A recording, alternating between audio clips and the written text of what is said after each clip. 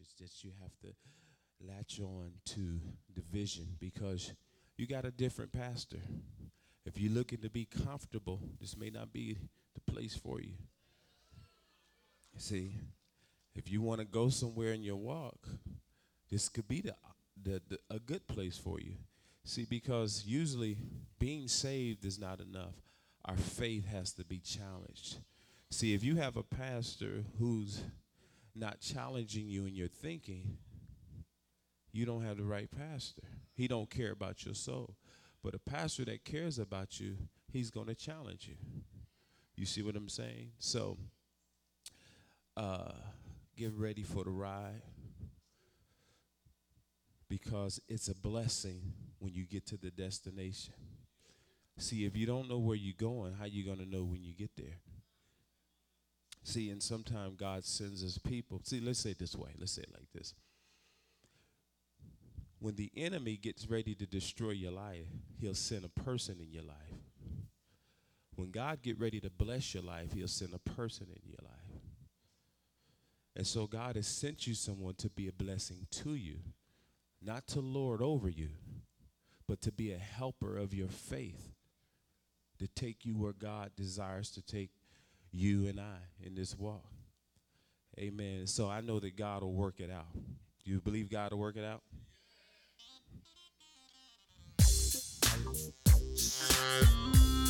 The battle's not yours, but it's the Lord's. Yeah. Let me tell you, people. Let me tell you now. Let me tell you, people, that Jesus working out. It's gonna be alright. It'll be alright. It'll be alright.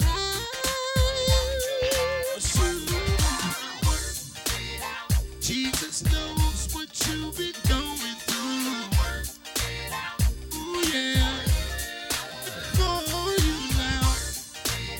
Jesus knows what you've been going through. Yes, he will. Sure. Let me tell you, people. Let me tell you now. Let me tell you, people, that the Lord is working out. Yeah. All you got to do is praise. All you got to do is praise. Work it out. Jesus knows what you've been going through. Yes, he will. For you now. Jesus knows what you've been going through. Yes, he will. Yes, for you now. You can make it if you just believe it. Nobody can stop you if Christ be in you. If you want to get by it, then won't you try it? Now just don't give in. Jesus knows how you live it. Lift up his name and give him praise. Yeah.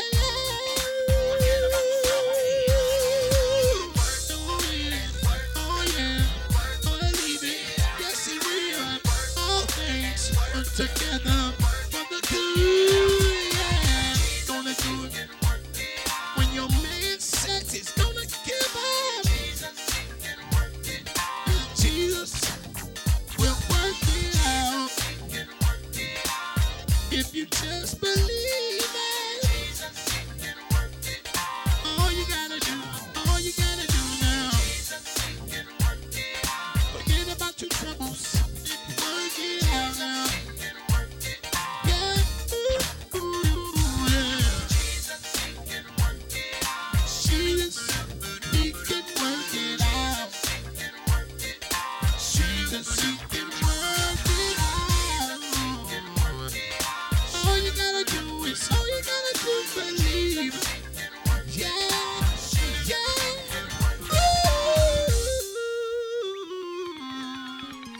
Let it play. Turn it up in the house, though.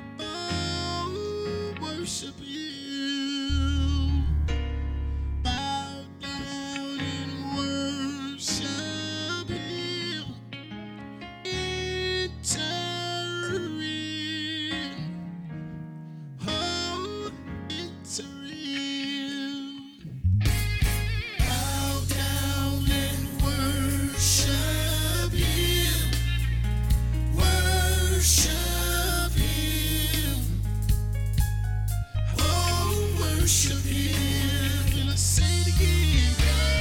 Bow down and worship Him. Enter in.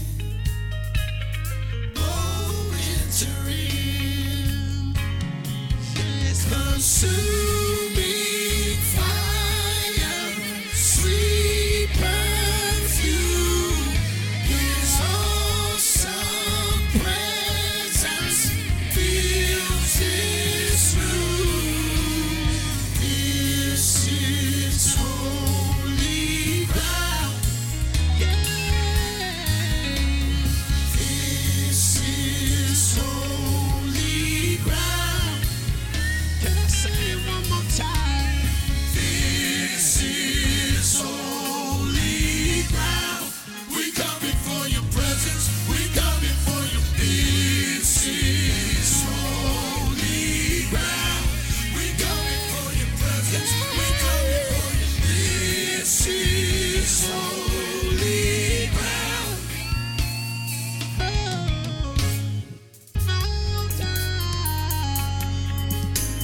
and worship Him. Bow down and worship Him. We come to worship. Bow down at your throne. Bow down, bow down, bow down, bow down, bow down at your feet. Bow down, worship. Bow down.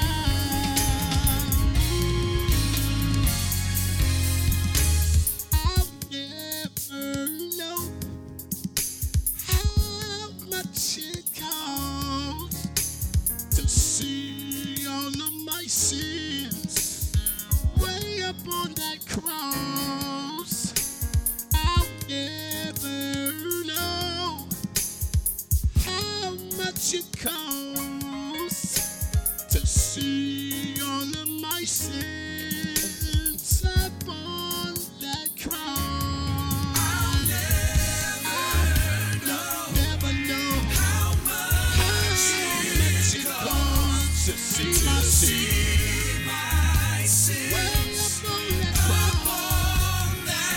So I'll never know. I'll never know how much it costs to see my sins upon that cross. I'll never know how much it costs to see my sins. Oh no. Yeah. Here I am to worship. Here I am to bow down. Here I am to say that you're my God.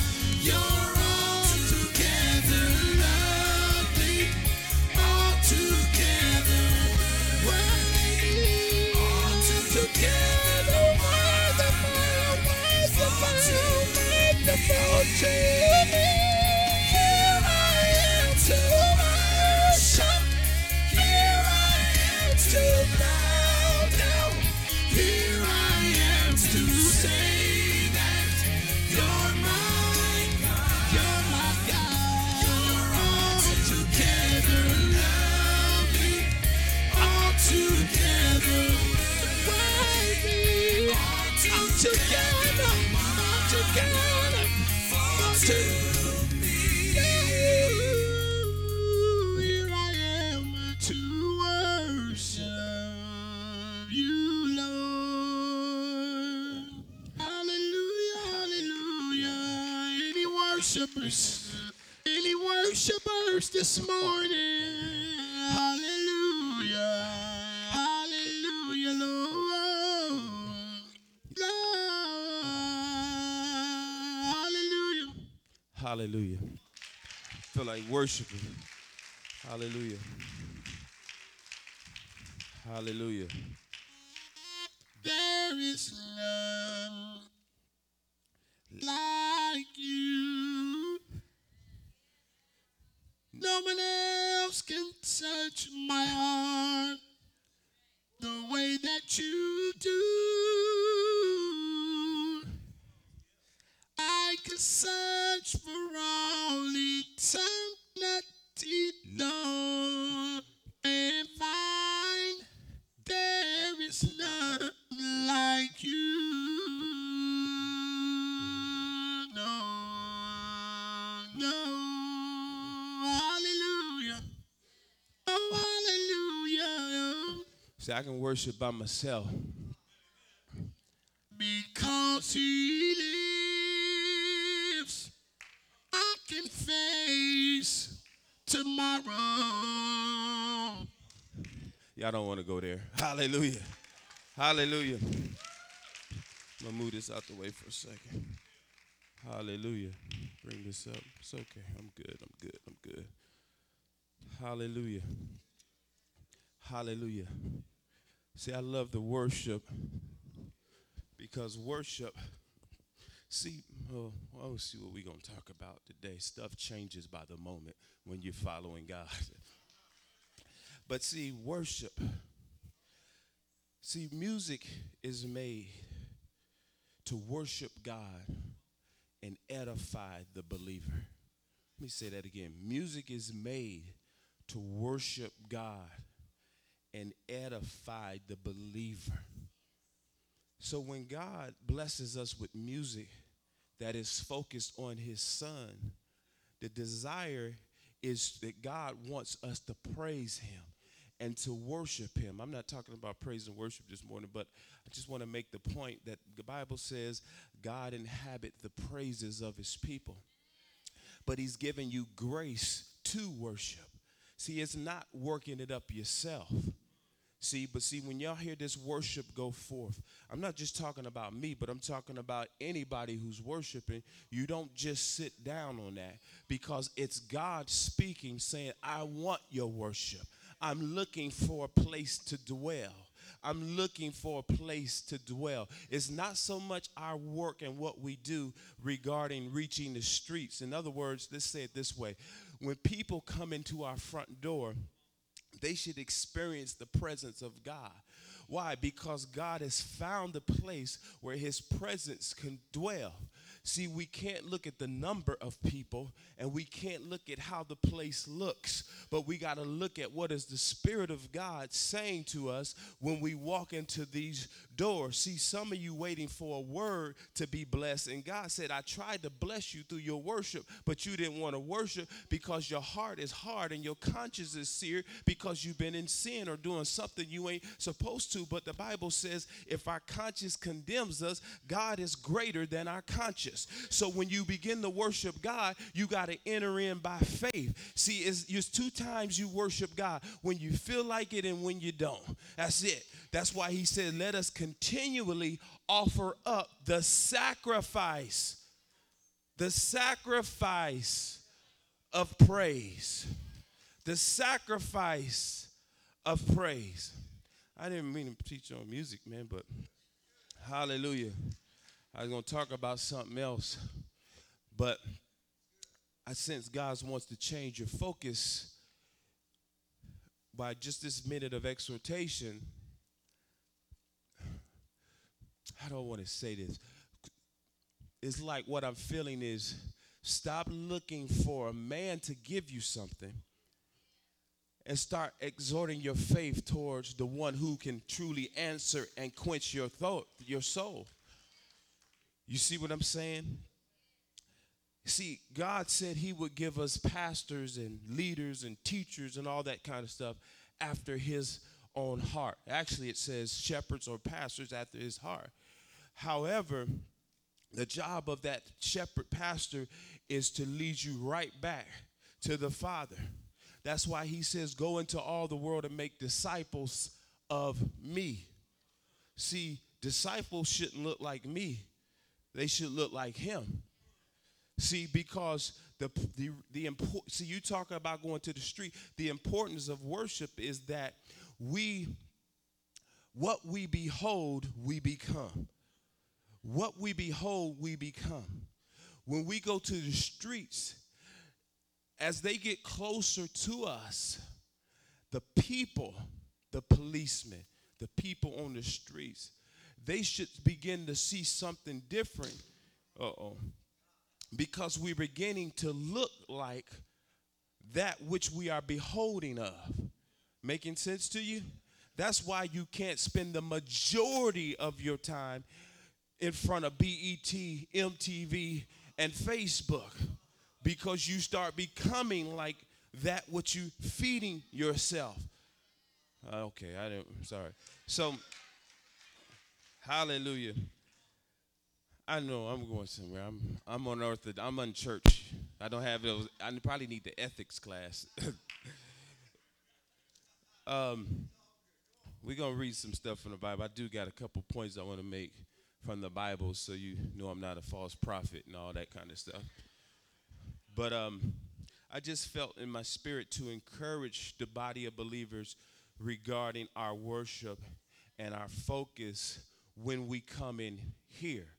I know what our focus is out there. But when we come in here, what I'm trying to get to you is that God is trying to bless us. See, we think of God trying to bless us by saying, you know, where's my new job coming from? Who's my spouse going to be? What kind of money I'm going to get? Where is my ministry going to start? What's the next level for me and my children? We're looking at the wrong things. Yes, God will bless us. Absolutely. I believe in God blessing his believers materially 100%. However, when we come in here, God is trying to bless us with his presence. God is trying to deposit something within our soul, not so much from the person. That's what I really want to say. It's not so much about me or the person. You see what I'm saying? It's about worshiping him, a heart fixed towards building and lifting up him in the spirit, so that when we leave, there's a tangible presence that is resting on our lives, not because we came to church, but because when we came to church, we had an encounter with the reason that we come to church. Making sense to you? Okay, let me get the word for y'all looking at me like I'm crazy. Okay, you got your Bibles with you? Okay, I'm gonna talk about a couple little things there. It may all tie in, but book of Hebrews, that's in the New Testament. That's all I can tell you. Book of Hebrews.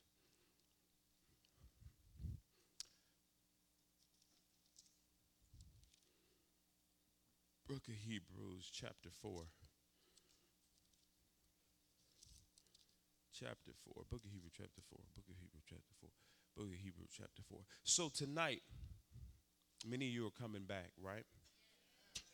When you bring someone with you, or you know someone that is coming that normally doesn't come, when you come,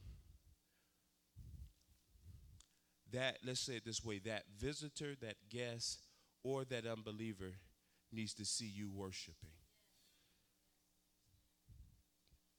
I understand you want to hear good music, and we have a good time. I believe God allows us to have a good time. But remember, when Jesus sent his son to die on the cross, he didn't die so that you and I could have a good time. He died so that he could reach those who are without hope, those who are going to a burning hell. So when we invite people and we have events like this, like I said, there's nothing wrong with us having a good time, but we should come to worship God. We should come to worship God, and I guarantee you, because of his word, God is going to show up. Why is that important? Because we invite people who are either sinners, who's fallen back, who may not know the Lord, and it's not the preaching or the singing that convicts the heart, but it's the Holy Spirit that convicts the heart. The Bible says no man can know that Jesus is Lord but by the Spirit of God. What Spirit? The Holy Spirit. So what does the Holy Spirit work through or work on? He works on this word. In other words, there has to be some word. And so when we come together to worship, and God finds a people who are willing to set themselves aside for a few minutes, then his presence shows up. Then that unbeliever begins to feel something happening on the inside, because God has a place. Now, well, yeah, because God has a place. Because remember, if a person gets saved, it's by the Holy Spirit. Generally, what has happened is when a person gets here, God is ready to give the increase. In other words, the Bible says one plant, one waters, but God gives the increase. God has already been planting and watering some hearts. Tonight should be an increase for somebody. Amen. So anyway, back to Hebrews chapter 4. Let's read a few things. I'm going to share a couple things, and then we'll, go home and eat chicken or something. Okay, I'm gonna read it. It's just a few scriptures, but I want to read through it because the scriptures really preach for me. But then I'll come back and tell you what it's already saying. So, verse 1: Let us therefore fear, lest the promise being left of entering into His rest, any of you should seem to come short of it. Verse 2: For unto us was the gospel preached, as well as unto them, but the word preached did not profit them, not being mixed with faith to them who heard it. For we which have believed do enter into rest, as he says, as I have sworn in my wrath, if they shall enter in my rest, although the works were finished from the foundation of the world. Verse 4: For he spoke in a certain place of the seventh day on this wise, and God did rest the seventh day from all his work. Verse 5: And in this place again, if they shall enter into my rest, seeing therefore it remains that some must enter therein, and they to whom it was first preached entered not in because of unbelief. Verse 7: And again, he limited a certain day, saying in David, today, after so long a time, as it is said, today, if you hear his voice, harden not your heart. For if Jesus had given them rest, he then would he not afterwards have spoken another day. Verse 9: There remains therefore a rest to the people of God, for he who is entered into his rest, he has also ceased from his own works as God did from his. Verse 11: Let us therefore enter into his rest, lest any man shall fall after the same example of unbelief. Let me pray. Father, in Jesus' name, we thank you for the power that's in your word, the grace, the wisdom, the love, the peace that's in your word. And this morning, we by faith receive what you want to say, what you want to do. We know your word will not return void. I'm asking, Lord, to touch, to bless, to encourage, to minister to the hearts of your people. And we give you all, and Holy Spirit, do it how you want to do it. We say yes to it. And we thank you in Jesus' name. Amen. I want to talk for a minute from the standpoint of laboring to enter into his rest. Now, let me say it this way. Many of us here that is born again this morning, to a certain degree, we have entered into the rest of God simply because someone shared or preached the gospel of Jesus Christ with us. And we believed that gospel. We didn't know anything. We were walking to the ways or the course of this world, and someone shared the gospel of Jesus Christ with us.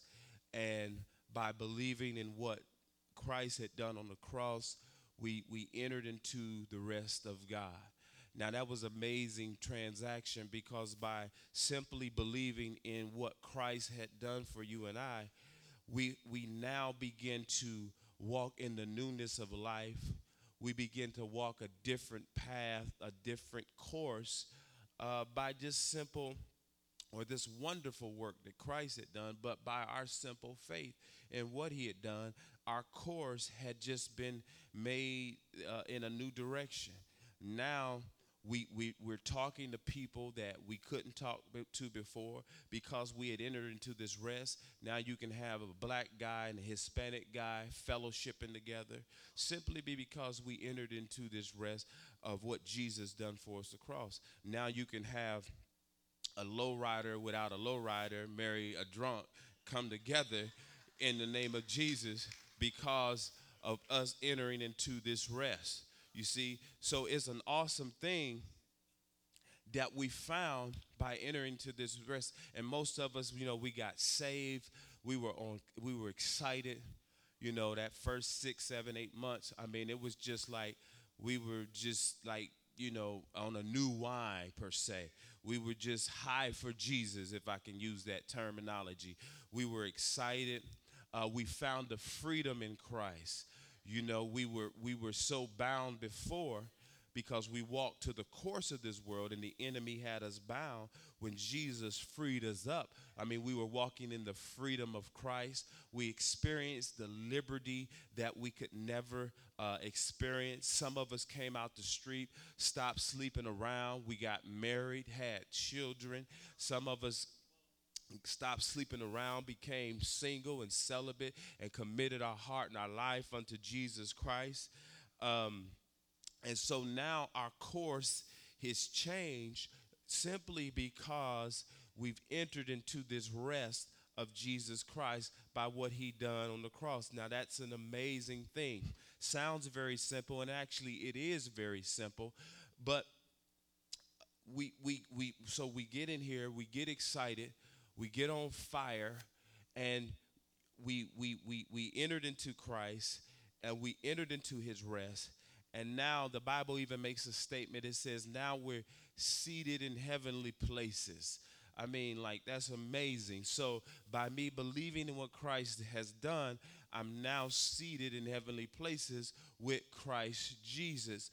Why did that happen? Because I put my faith in what he had done, and I entered into what he had provided, and he gave my soul rest. You ever heard a person come to the altar or come into the church and they say, I'm tired. I'm just tired. Well, they're tired of running on the inside.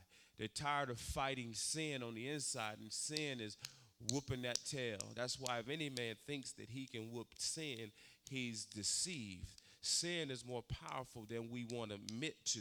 Sin has a grip to it. Sin has a power to it that can only be broken through Jesus Christ. But by entering into this rest, the person comes to that altar and he says, man, I'm tired. So they believe. They say, yes, Lord, I accept you. Man, I'm resting. I found the Prince of Peace. You ever heard a person say that? I got true peace now? They found the Prince of Peace. Why? Because they entered into his rest. And again, like I said, we come together, different backgrounds, and then the Bible says in Ephesians 6, he said he has made us to sit together in heavenly places with Christ Jesus. That's an amazing place. So what we begin to see is that we believed, and it's like we had a seat. We had a seat, and all this stuff was happening for us. The addiction was breaking off of our life. Old relationships was leaving our life. We could walk away from people that had a grip on us simply because we had a seat in what Christ had done for us, what Christ has done. So we resting.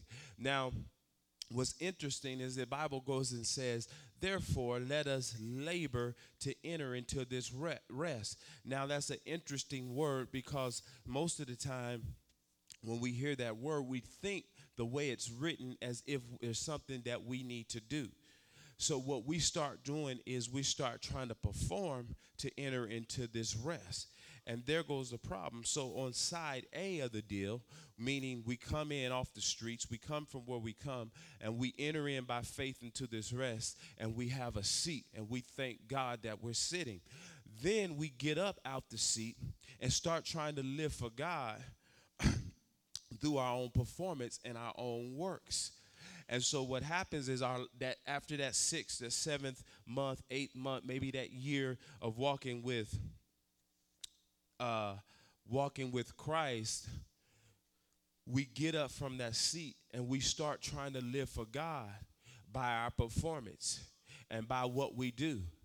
And unfortunately, this is the condition of the modern church, is we're trying to live for God through our own efforts and our own performance. I'm not talking salvation. Most of us would agree with that process. But I'm talking about how we live for God. Most of us are after our own works, our own flesh, and our own performance. Now, what's so deceptive about the performance is that it looks good because it's wrapped in Scripture. It's wrapped in churchology or church terminology.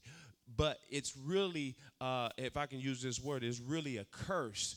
And we'll be able to show you that in the scriptures in a minute. But it's really a curse because you're trying to live for God through the works of the flesh. Now, what's interesting is that when Jesus, the Bible says that the priest, they were offering up sacrifices continuously standing in the holies of holies. They were offering up continuously because God always demands a sacrifice and he always demands holiness. But when Christ came along, the Bible says he offered up one sacrifice, but then it said he had a seat. But the priest over here was standing because what he was trying to do couldn't fulfill what he needed.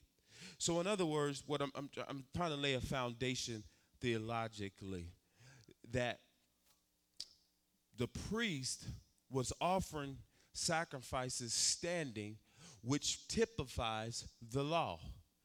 In other words, under the law, all they could do was offer the sacrifice, but in offering the sacrifice, it never dealt with the condition of the heart. Jesus comes along, he offers one sacrifice, and he has a seat. Why? Because it's finished. Redemption is finished. Then he continues to sit. Then he says to you, come enter into my rest. Then he tells you to have a seat in heavenly places. Well, then when you go in the book of Genesis, the Bible says that God created the world in 6 days, but on the seventh day he rested. How did he let us labor to enter into his right? God even rested on the seventh day. Now, when Jesus began to feed the 5,000, and what was the first thing he told them to do? Have a seat. So it typifies grace. But most of us are operating under the curse, which is the law. We're standing trying to live for God, when God is saying, I've already provided a way for you to have rest and have a seat. But the problem is in the modern church is that it's so wrapped up in what we would call spiritual terminology, spiritual exercises. Well, let's just take a few, for example. Well, you got them now saying, you know, if you put on the prayer shawl, they gotta hear your prayers a little bit better, and you can get your prayers in heaven a little quicker and all that kind of stuff. That's law, and it's offensive to God, and it's a curse. And the truth is, according to Romans 7, is spiritual adultery, because once you come into Christ, you're married to another. He said, can you take Christ and join it to a harlot? No, God forbid. So what's happening, then you got another one saying, well, the way to victory is we're going to fast 21 days. So when you do this fasting principle, then you're going to hit victory. Your life is going to take off. Boom, boom, boom, boom, boom. That's a lie, because they're bringing you back up under performance in order to get Christ to bless you. If you remember what we read, he said he's already done this thing once and for all. It's a finished deal. So anytime anybody tells you you need to do something to get, they're already on the wrong foundation. It's not the gospel, because the gospel said it's already done. All you got to do is enter in through faith, not through what you do. So when he says labor to enter into my rest, the labor ain't your work. The labor is your faith. See, I can tell you, you think that living by law, some people say, well, living for God is hard and this and this and this. I dare you to live by faith. Living by faith is much tougher to live by law, because when your faith is in what Jesus Christ done at the cross, and exclusively, that's where the enemy is going to attack you. Why? Because that's where Satan was defeated, at the cross. So therefore, all God is requiring of you and I today is to simply believe. Now, the reason that this sounds so almost unbelievable or too simple or offensive, number one, the Bible says that there is an offense to the cross.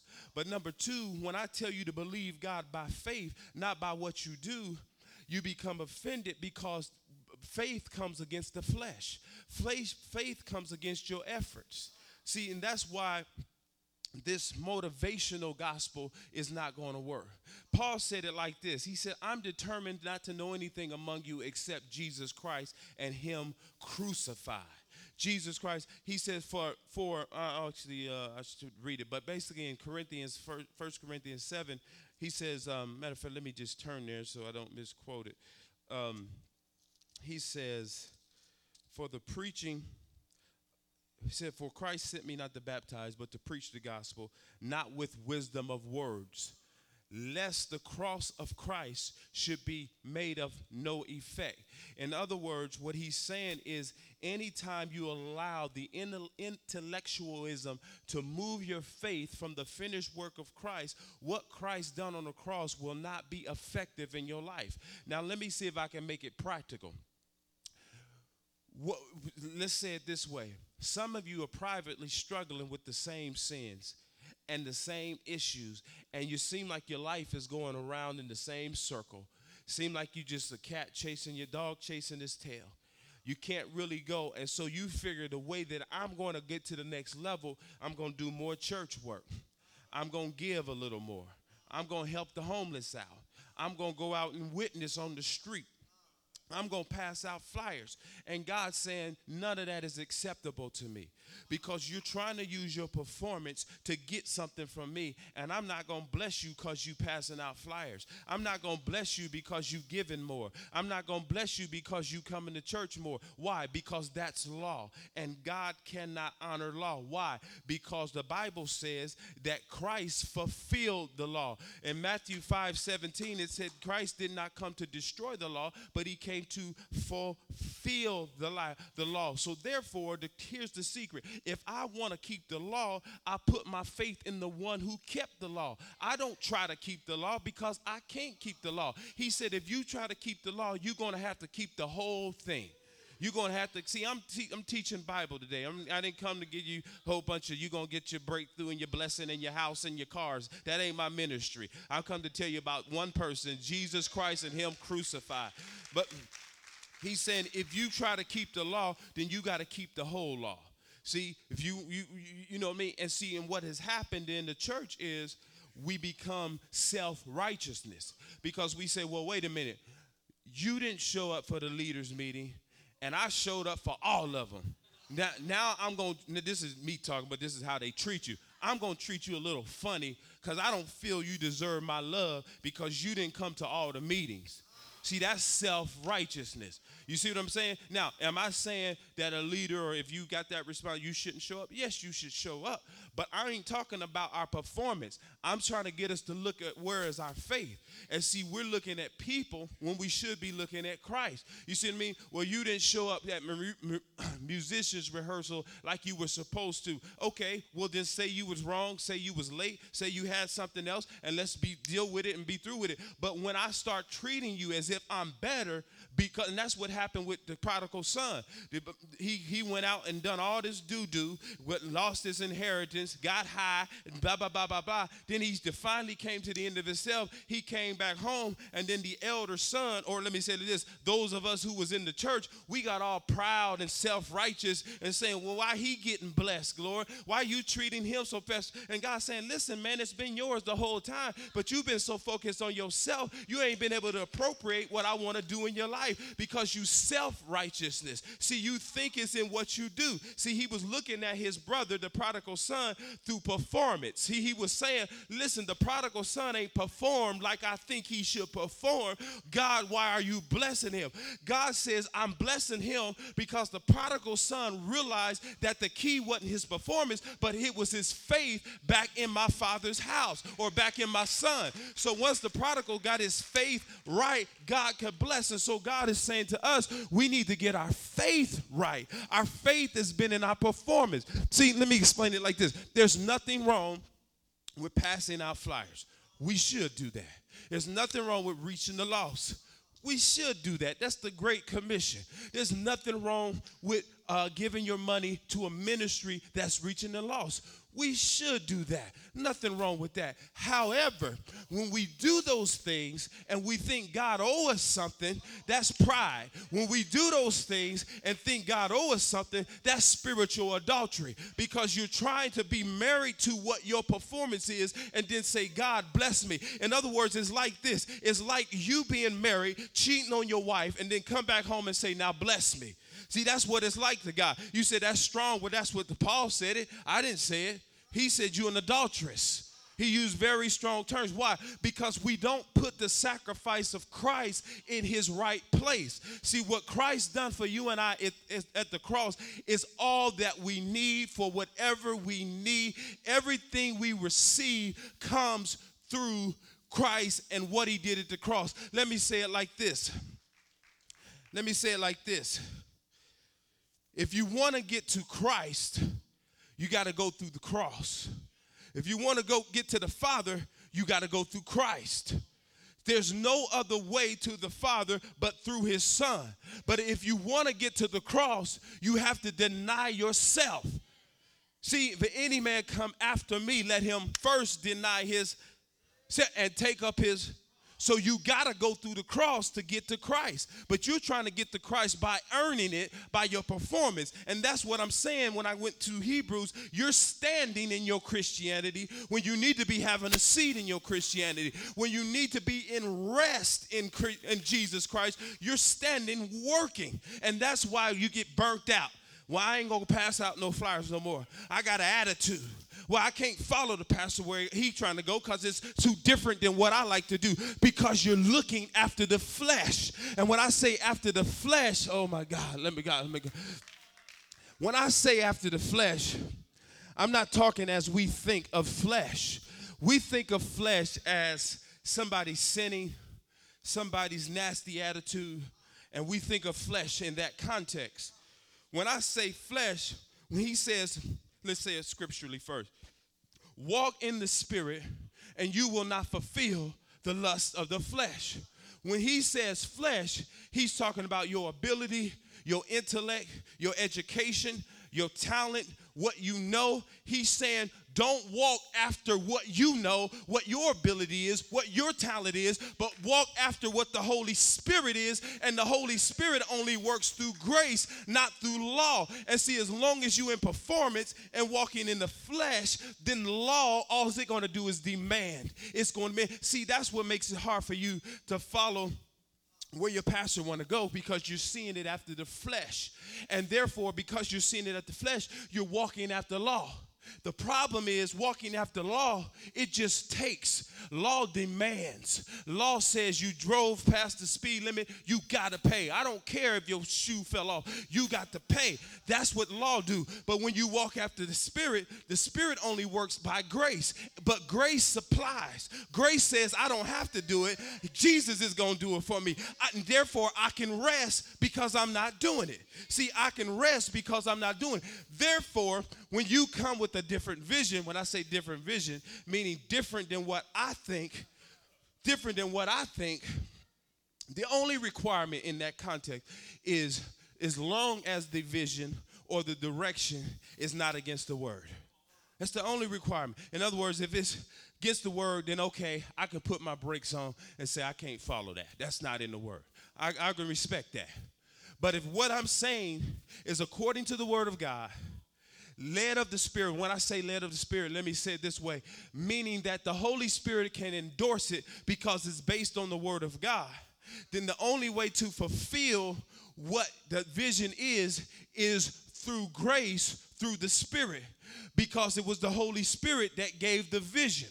Therefore, if you in yourself, in your flesh, in your own education, ability, talent, you won't follow that vision because it won't make sense to you, because you can't mix grace and law. They always going to clash, because what's going to make you mad is you're going to see pastor over here sitting, say, well, how come he ain't doing this? Because he's resting in the Holy Spirit while you over here trying to perform and saying, well, how come they ain't fasting like me? How come they ain't coming to all the things like me? How come they ain't doing what I'm doing? And so therefore it produces a self-righteous individual. But the truth is, you under a curse because you not cursed in the sense that you ain't saved. You saved, but I'm saying that Bible says that with the law comes a curse. Why is there a curse? Because the law always tells you what to do, but never gives you the power to do it. All it do is take from you. But grace says, look, not only do I want you to see, when you get I'm telling you, this is a powerful principle, living your life by grace, which we do from the position of rest. Then you will stop choosing your spouses after the flesh. You will stop trying to do your ministry after the flesh. You will stop even your marriage after the flesh. See, even the Lord dealt with me about that he said, I will give you grace to love your wife. I will give you grace to do it because you're trying to do it by law. Now, this is what tricked me. This is why I say law is deceptive, because it's wrapped in spiritual terminology. Let me explain this. Now, some of this may offend you, but I need to say it. I was trying to love her by the 5 love languages. Some of you may have heard of that book. But when God starts showing me grace, he says, what you're reading sounds good, but it's rooted in law. Because you can't carry out the 5 love languages without self-effort. He says, but the answer for your marriage is in the cross. I said, what are you talking about? Nobody preaches marriage answers it in the cross. That don't even make sense. What he's saying is, through what Christ did on the cross, by him supplying grace to your life, not just forgiving grace, we understand that, but I'm talking about grace as I'm talking about how grace functions and how we live for God. That grace which is done through the Holy Spirit. See, the Holy Spirit works by my faith exclusively in the cross. So therefore, when my faith is right, now the Holy Spirit can come and say, this is how you love her today. This is what you do today. Now it's effortless. Now I'm not trying to get psychology and Dr. Phil and Oprah to figure out how to love this. You know, that garbage, men's are from Mars and women are from Venus. I mean, you know, I understand that concept. Yes, we are different. But what I'm trying to say is, in this kingdom, God has given us the answer. See, they may have some good information, but it's not rooted in the cross. You see what I mean? And this is what makes the offense of the cross, because now the cross becomes a revelation to me. Now I start throwing out books that I thought was great by people on TV. You know, people who are popular. Why? Because their books are not rooted in the cross. You say, well, give me scripture for that. The Bible says there's no foundation that can be laid than that which is Jesus Christ. If anybody builds any doctrine, any philosophy, any method that is not built on the cross, I will boldly tell you it's not from God. Why? Because God is not going to build different.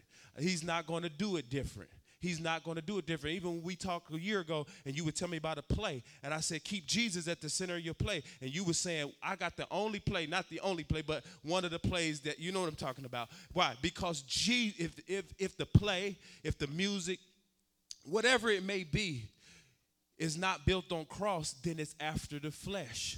That's a strong truth.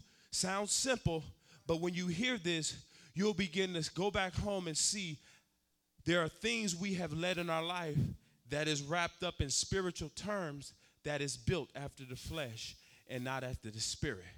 You see what I mean? Even though it has church, and that's what happened to Paul, and I'm almost through. That's what happened to Paul when he said in Romans chapter 7, he was saying that I was trying to live for God, but the thing that was good deceived me. In other words, he was trying to live for God through law. And he says, is the law bad? He said, no, God forbid. The law of God is correct because God gave it. But the law was never designed for you to live after or to fulfill. The law was only put to show you how much you need Christ.